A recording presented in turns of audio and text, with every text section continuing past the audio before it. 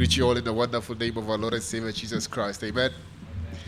We thank God once again for bringing us together in fellowship as a church to sing songs of praise and honor to His name and to sit under the preaching of His word. Let me also welcome visitors that I see new faces.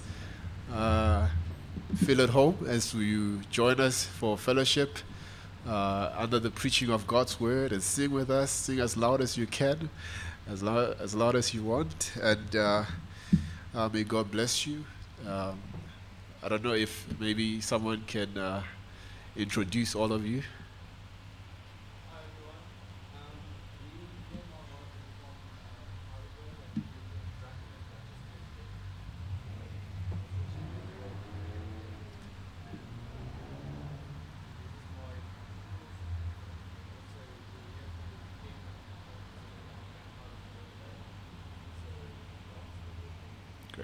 Great.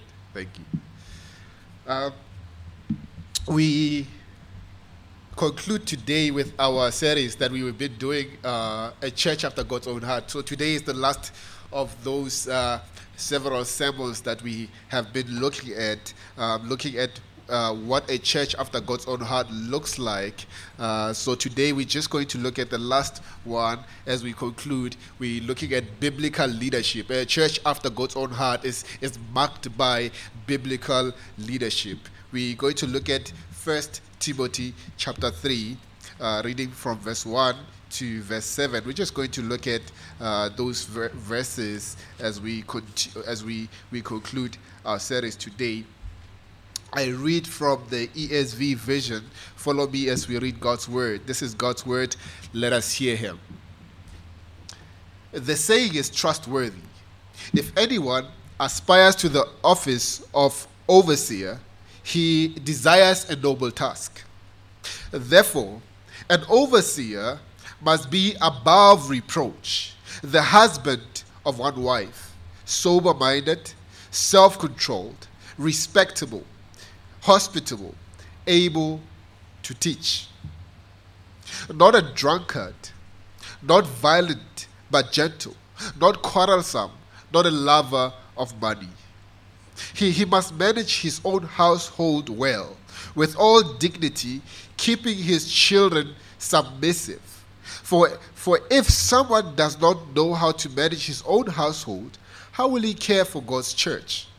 He must not be a recent convert, or he may become puffed up with conceit and fall into the condemnation of the devil. Moreover, he must be well thought of by outsiders, so that he may not fall into disgrace, into a snare of the devil. And this is God's word.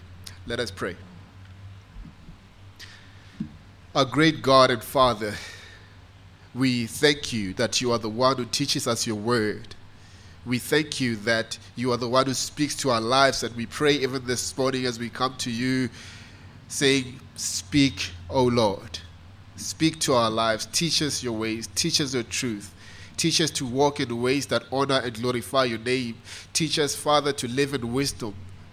We pray that you lift your name on high, even as we look at your word today. Help me, Lord. Protect me from error. Give me clarity of speech and clarity of thought as I declare your word. In the name of Jesus Christ, I pray. Amen.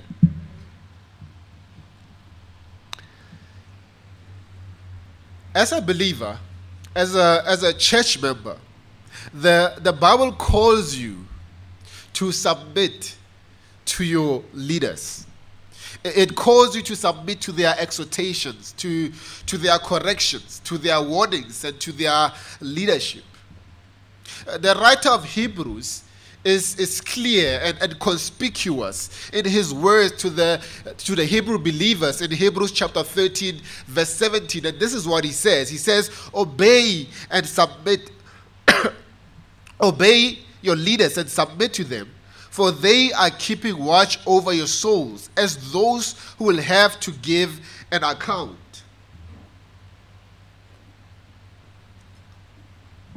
And by implication, as we look at also Paul's instructions to Timothy in 1 Timothy chapter 4, verse 12, and to Titus as well in Titus chapter 2, verse 15, he is saying in a way, by implication, he's saying to the churches that they are not to despise their leaders because of their youth, and they are not to disregard their leadership as well.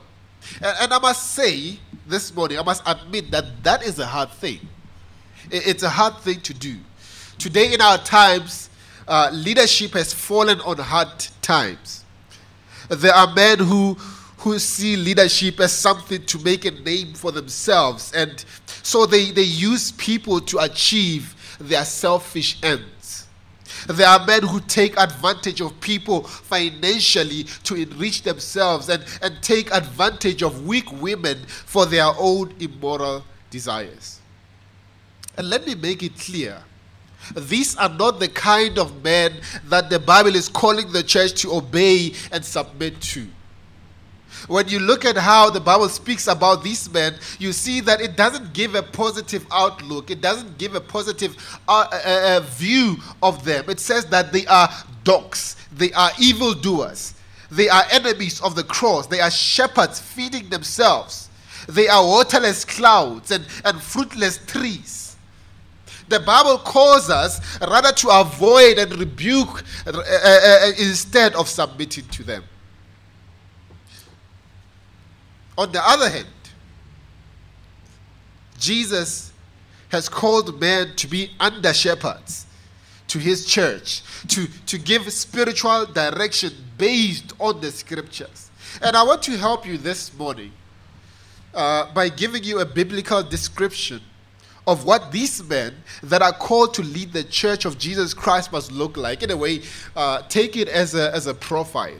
As a profile of what a true leader called by God looks like. As we think about this together as a church, thinking about what a church after God's own heart looks like, and the fact that it is marked by biblical leadership, we must have that profile in our minds of what a true leader that is called by God looks like. What is the profile of a good leader? As we look at Paul's words to Timothy, we can see his concern about the leadership in Ephesus. The church at Ephesus was troubled by a man who taught error, and it at least in some cases, they lived immorally. Christians, especially women, were harassed and in need of help. In chapter 1, Paul urged Timothy to teach truth and to live a life appropriate to his teachings. And in chapter 2, he stressed the importance of conduct that befits God's truth on the part of both men and women. And now in chapter 3, Paul takes another step to address the problem of false teachers by ensuring that the church has leaders who are morally qualified and who are above reproach. 1 Timothy chapter 3, verse 1 to 7 can be summarized in these words. A noble task requires a noble character. A noble task requires a noble character. Look at verse 1. Paul affirms the saying that was prevalent in the early church about being an overseer. He says, the saying is trustworthy. If anyone aspires to the office of an overseer, he desires a noble task. You see, the word overseer referred to elders who were responsible for the leading and the oversight of the church. It can also be translated as bishop or pastor or elder. In other words, it doesn't mean that bishop is a higher title. It's just another word of saying pastor. These were men in specific congregations who were responsible for being under shepherds, for leading and teaching the church to walk in the ways of the Lord. And Paul says to aspire to the office of an overseer is to desire a noble task. It should be noted here that Paul is not talking about ambition. He's not talking about people trying to make a name for themselves, or people that are desiring after power, that are hungry for power. He's not talking about those kind of people. What he's talking about here, he's talking about men who will humbly take up leadership for the progress of the gospel and the glory of God. Kent Hughes argues that an overweening desire for position is a reason for automatic disqualification. Such ambition indicates that a man does not understand either the job or what will be required personally and professionally. And I believe that, even as we think about this issue clearly, I believe that the model of church leadership the Bible presents to us as the church is one of a plurality of elders in each local church. Though the Bible does not give us a specific number of how many elders must be there in the church, it gives us a model of a plurality of elders, that a church is led by a plurality of elders. They are people who are shepherding the church, who, although have different responsibility, with the preaching pastor as the first among equals, but the most important word in that sentence is that they are equals. And these elders, though they must be these elders that take up leadership, must be marked by certain qualities or characteristics in order for them to qualify for the office itself. So Paul here instructs Timothy on what qualities or characteristics to look for when he appoints leaders in the church. He enumerates or numbers several qualities that can be divided into three categories. In relation to society, 1. In relation to himself, 2. And in relation to his home, 3. So let us look at those three categories. Let us look at first the category in relation to society. We see that in verse 2 and verse 7. Verse 2 and verse 7. Look at what Paul says. Verse 2a. He says, therefore an overseer must be above reproach, the husband of one wife. And in verse 7 he says, moreover, he must be well thought of by outsiders, so that he may not fall into disgrace, into a snare of the devil. Paul begins here in this area of the elder's reputation. He says, therefore an overseer must be above reproach. This speaks of conduct that is observable, something that we can see. The idea of being above reproach obviously does not mean that one is sinless, but it means that he is a man who cannot be accused of anything sinful that disqualifies him for ministry. That if he were to be accused, at the end of the day, it would not stick. He must be a man who is not under any scandal. And it is clear that this is a high standard that Paul sets for the elder. And it is not without the reason, the way he does this. Leaders must be a good model of godliness to follow. Their lives must not give opportunity for non-believers to malign and attack the reputation of the church. That is why he says in verse 7 that moreover he must be well thought of by outsiders. He must even have a good reputation outside by those who are not Christians. They must look at him and see him as a man of character. So in leadership, it's not about what you have. Actually, it's about character. Character is number one in leadership. He must be well thought of by outsiders, so that he may not fall into disgrace, into a snare of the devil. That the name of Christ may not be attacked because of him. The church may not be maligned. The reputation of the church may not be attacked because of his reputation. And John MacArthur gives four reasons why leaders must take great care to remain above reproach. He says this. He says, first, they are the special targets of Satan, and he will assault them with more severe temptations than others. Those on the front lines of the spiritual battles will bear the brunt of satanic opposition. Second, their fall has a greater potential for harm. Satan knows that when a shepherd falls, the effect on the sheep is devastating. Thirdly, leaders' greater knowledge of the truth and accountability to live it brings greater chastening when they sin. Fourth, elder sins are more hypocritical than others because they preach against the very sins they commit. So it is very important that when we look at the area of eldership, we see that the Bible has set a higher standard for these men. That as the church, when we consider men and say these are men that we select to lead us and to guide us as a church, they must meet up to these standards.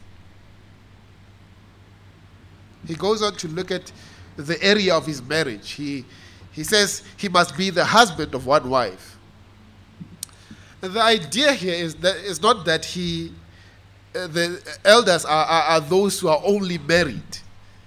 That you can only be an elder when you are married. That is not the idea. And if that was the case, it would mean that Paul and Timothy, who were themselves not married, were not qualified for this very task. But what Paul means that if he is married, he must be the one woman kind of husband. He must have eyes for his wife alone. He must be devoted to his wife alone. You know, it is possible to be a husband of one wife, but not to be a husband who is looking at one woman. So Paul is saying, in terms of his integrity, in terms of his relationship with his wife, it must be one of fidelity. It must be one of faithfulness. It must be one of devotion. He must be committed entirely to his wife.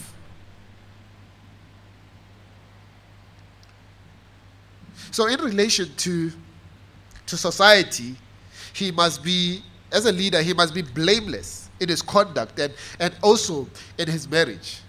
So the second category of looking at the qualities that make up a leader or an elder is in relation to himself. We see that in verse 2c to verse 2c, verse 3, and verse 6. Let us look at it.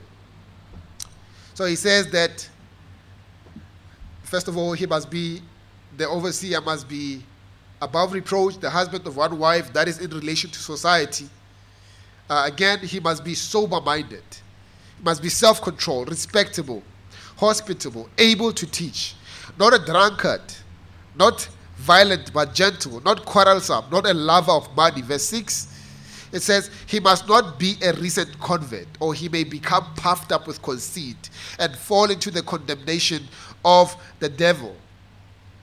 This is in relation to himself. The first three qualities speak of the leader's self-mastery. He says he must be sober-minded, self-controlled, and respectable. It is clear that they group well under the heading of self-mastery. They are words that relate well together, that it is hard to break them apart. But for the purpose of this sermon, I would like us to briefly look at each word. To be sober-minded is to be alert, to be clear-headed. In other words, the leader or the elder must be one who has the ability to think clearly on issues of importance. He must be a man that is alert, that is sober-minded. And it is followed here by self-control.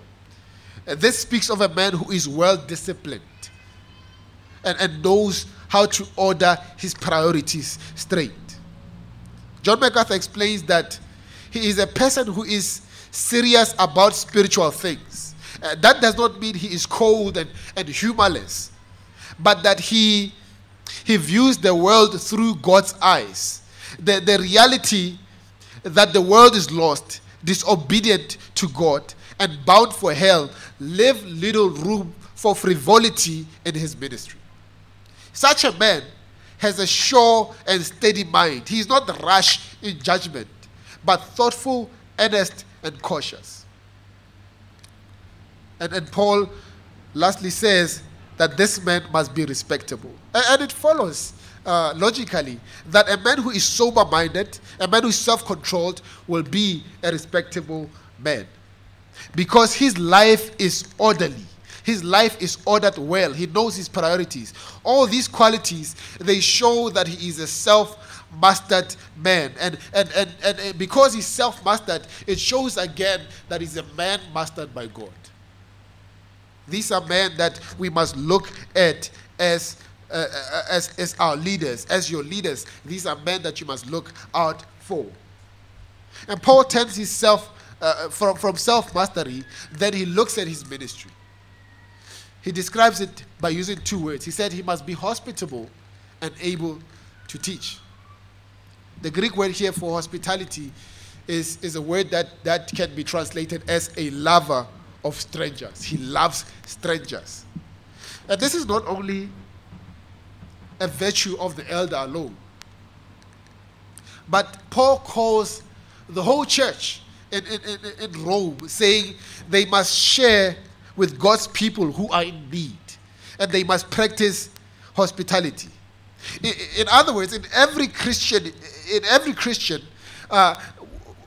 there must be a heart of hospitality.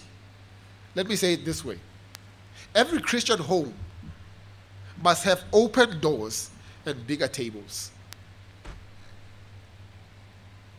We must have open doors and bigger tables, and that is not so in our day, is it? We have bigger walls.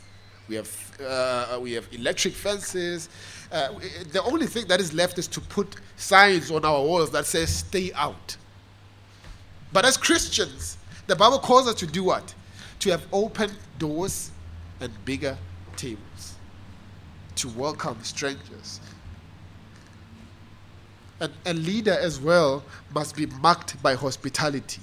He must be not only in the area of welcoming people in his home, but also welcoming people in his life. Being an open man, being an approachable man, not being lofty and being distant. You know, that is possible. For a man to be so lofty and distant that people are afraid even to say hi to him. So it's very important that he be hospitable, not only in his home, but even in his life, in the way he relates with people. He must be marked by hospitality. Again, Paul goes on to talk about his relation to ministry, that he must be able to teach. He must be hospitable, but he must also be able to teach. He must have the ability to explain the scriptures. In Titus, Paul describes this in detail. He says in chapter 1 of Titus, verse 9, he says that he must hold firm to the trustworthy word taught, so that he may be able to give instruction in sound doctrine and also rebuke those who contradict it. This means that he must be a man who spends time in the Bible. He must be a man who studies carefully, comparing scripture with scripture, who is able to communicate and explain biblical truth, and if need be, to defend it. He must be a man filled with the scriptures. So Paul looks at this issue, that this is a man who is supposed to be in leadership, a man who knows the scriptures, a man who is hospitable. He goes on to look at his self-mastery by looking at his ministry, and then he goes on to look at his temperament in verse 3. He says he must not be a drunkard, not violent but gentle, not quarrelsome, not a lover of money. You see, the phrase that he uses for drunkard here means that he must not be addicted to alcoholic drinks. And this would clearly darken his ability to lead carefully and wisely. I love what Isaiah says when he talks about leaders that are controlled by by drunkenness. He speaks about them in Isaiah chapter 28, verse 7. This is what he says. He says, these really, talking about the priest and the prophet, these reel with wine and stagger with strong drink. The priest and the prophet reel with strong drink. They are swallowed by wine. They stagger with strong drink. They reel in vision. They stumble in giving judgment. Being addicted to wine and being a drunkard darkens the ability to give wise judgment. So Paul says an elder must not be a slave of a bottle. He must not be a slave to the bottle. He must be a man who is clear-minded. Again, he goes on to say he must not be violent but gentle. Here's the thing. This is an absolute requirement for a person who's to be an under shepherd. He must seek to be like Christ, who was a gentle shepherd, who was meek and lowly, and invited the weary and the burdened to come to him for rest. Douglas Milner explains this. He says, gentleness rather than physical force will always elicit the desired response of trust, respect, and affection from the congregational members. Imagine if an elder was, I heard about another elder in a church where ladies who were singing in a choir, there was another one who was always singing off tone. She was always out. So one day because he kept telling her each and every Sunday not to sing off tone, he got so angry that he got up from his chair and pushed her. So imagine that kind of elder. He cannot be trusted. Not only that, but he must not be an elder. He must not be a man given to violence, but he must be a gentleman.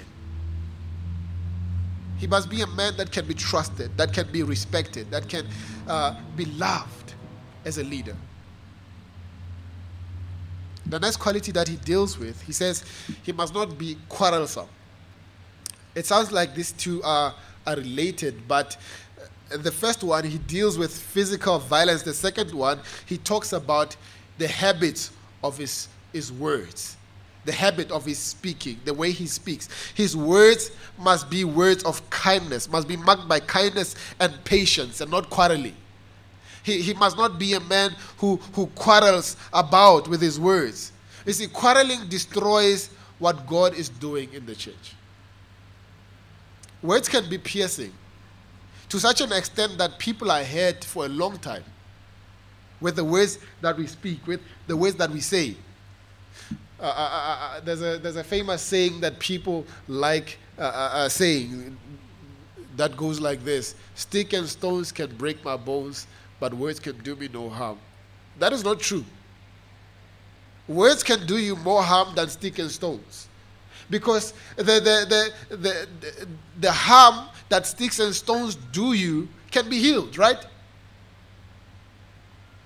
But the scars of words can last forever.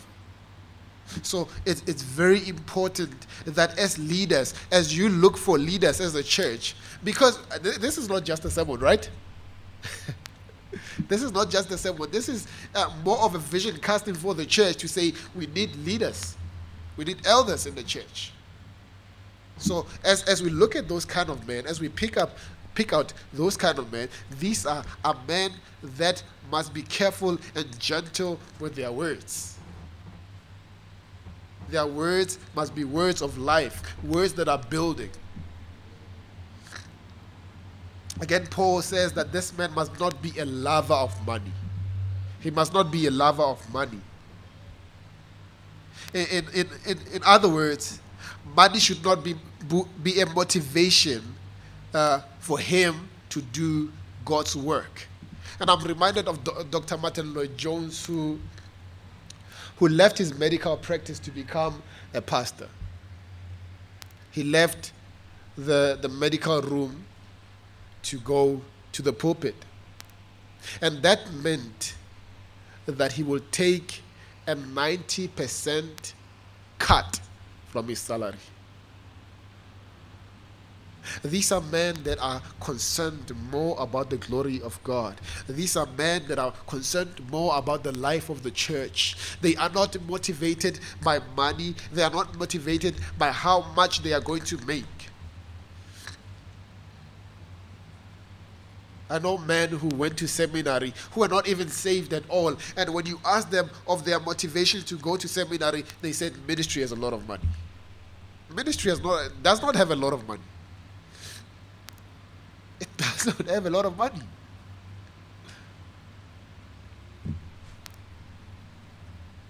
So the motivation must not be one of loving money. John MacArthur explains this. He says, it is perverse. It is a perverse corruption of the ministry to be in it for money. Love of money is what is at the heart of all motivation of false teachers. This is what motivates false teachers. This is why they go into ministry. This is why they take up leadership positions, so that they can amass as much wealth for themselves as possible. Paul reminds Timothy in chapter 6, verse 6 to 10. This is what he says. This is what he warns him against. He says, now there is great gain in godliness with contentment, but we brought nothing into the world, and we cannot take anything out of the world. But if we have food and clothing, with this we will be content. Listen to this. But those who desire to be rich fall into temptation, into a snare, into many senseless and harmful desires that plunge people into ruin and destruction. For the love of money is the root of all kinds of evil. It is through this craving that some have wandered away from the faith and pierced themselves with many pangs. Reading this passage, one will have to see that prosperity gospel is nonsense. That prosperity gospel leads people astray from God, because prosperity gospel says God blesses you, or God looks upon you with favor only when you are rich. If you are rich, you must blame your faith, right? You must blame the fact that you don't have enough faith to trust in God. You are not claiming it. You are not naming it. But the Bible says those who desire to be rich fall into temptation. You see the contradiction? That these are not passages. You cannot find a prosperity preacher coming to this passage and saying, this morning we will look at 1 Timothy 6, verse 6 to 10. These are passages that they avoid as much as they can, and they twist passages to sound like God wants you to be rich, and that way it shows that you are a true Christian, that you are godly, that God is favoring you. But the Bible is presenting no such view. And the man of God, a man who's a leader, is a man who knows that. Who knows that my motivation, as God calls me to eldership, as God calls me to leadership, it is not for me to exercise power. It is for me to serve God, for the progress of the gospel, as I said, and for the glory of God. That is very important to think about. That is very important to something to have in mind as we go into such a task, into such a noble task.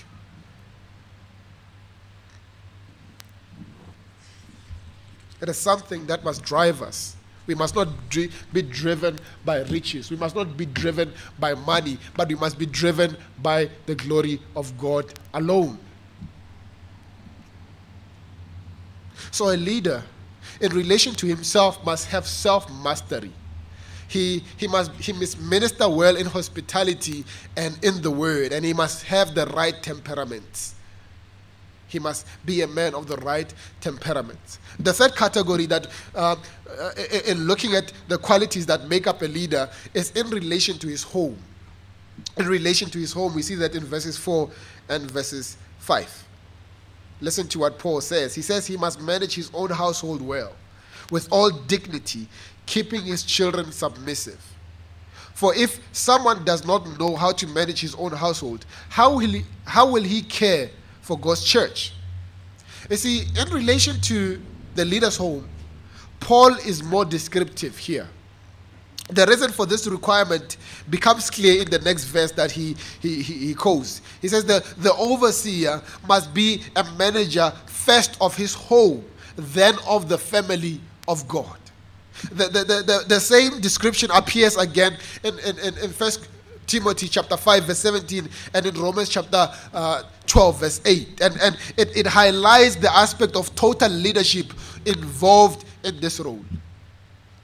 But again, it must not be understood as a manager of a company that the overseer is called to be. He's not called to be a manager of a company. Rather, he's to be a manager of people with the goal not of larger company profit margins, but of spiritual growth in the life and faith of the congregation.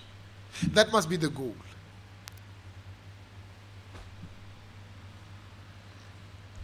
The further explanation goes on to say, that says, with all dignity, keeping his children submissive. It literally means that having his children in submission with all reverence.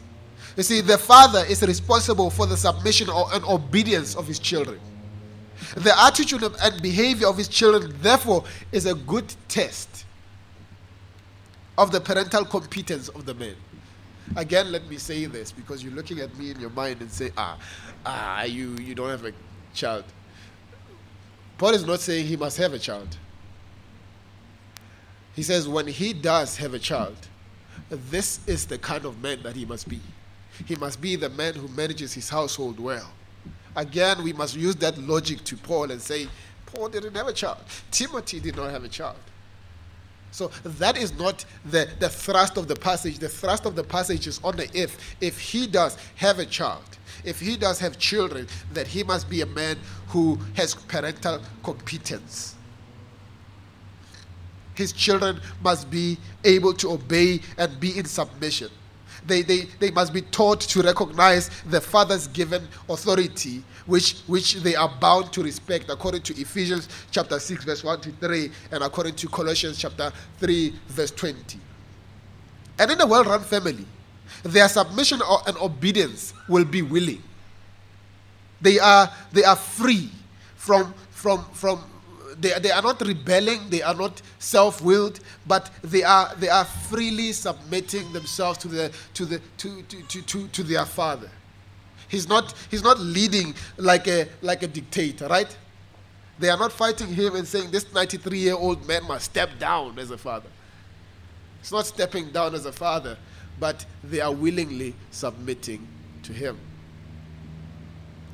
He goes on to say, as we see the reasoning behind this qualification, it follows these words. He says, for if someone does not know how to manage his own household, how will he care for God's church? How will he care for God's church if he does not know how to manage his own household? We say that in verse 5. And this question contains its own answer, right? It's impossible for him to care for God's church if he cannot care for his own household. The family is a microcosm of the local congregation. Just as the congregation can be considered as an extended or larger family of God, the same sort of skills of supervision and leadership are required for both. Family life is the natural training ground for church leaders. So that if a man appears to lack competence here, sensitivity or wisdom in the lesser sphere of his family, it should send a clear signal to the congregation that he will not likely succeed in the larger and more prestigious household of God's church.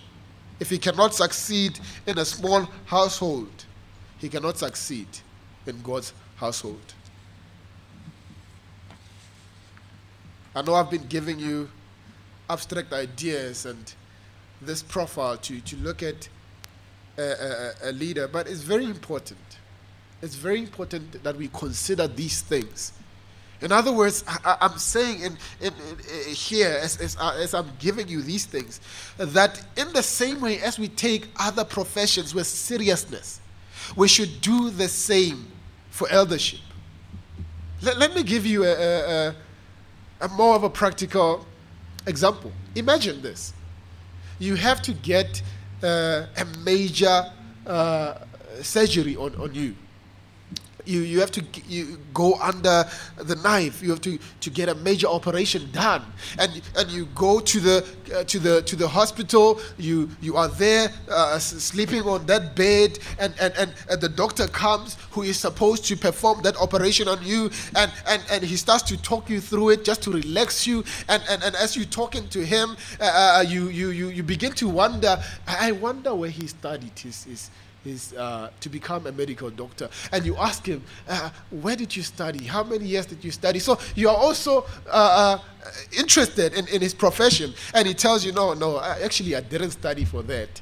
I just watched television. I used to see people doing operations on TV, and I read a lot about it. I read books, I read magazines, I saw Facebook posts, I saw pictures of people getting operations, I watched a lot of YouTube videos. Will you sign your life to that man? Never. Never. Because you want the qualified man to do the job. You want a man that you can trust. The same seriousness that we look at other professions is the same seriousness we must look at the eldership. This is the criteria that Paul has given us and says this must be the kind of man. He's not suggesting the word that is important, the word that is the key factor in this qualifications is the word must. He's not saying this is my suggestions. These are just things that I'm saying. You don't have to take them. You don't have to go with them. He says he must be like this. If we are to take other professions seriously, we must take the eldership seriously as well as a church.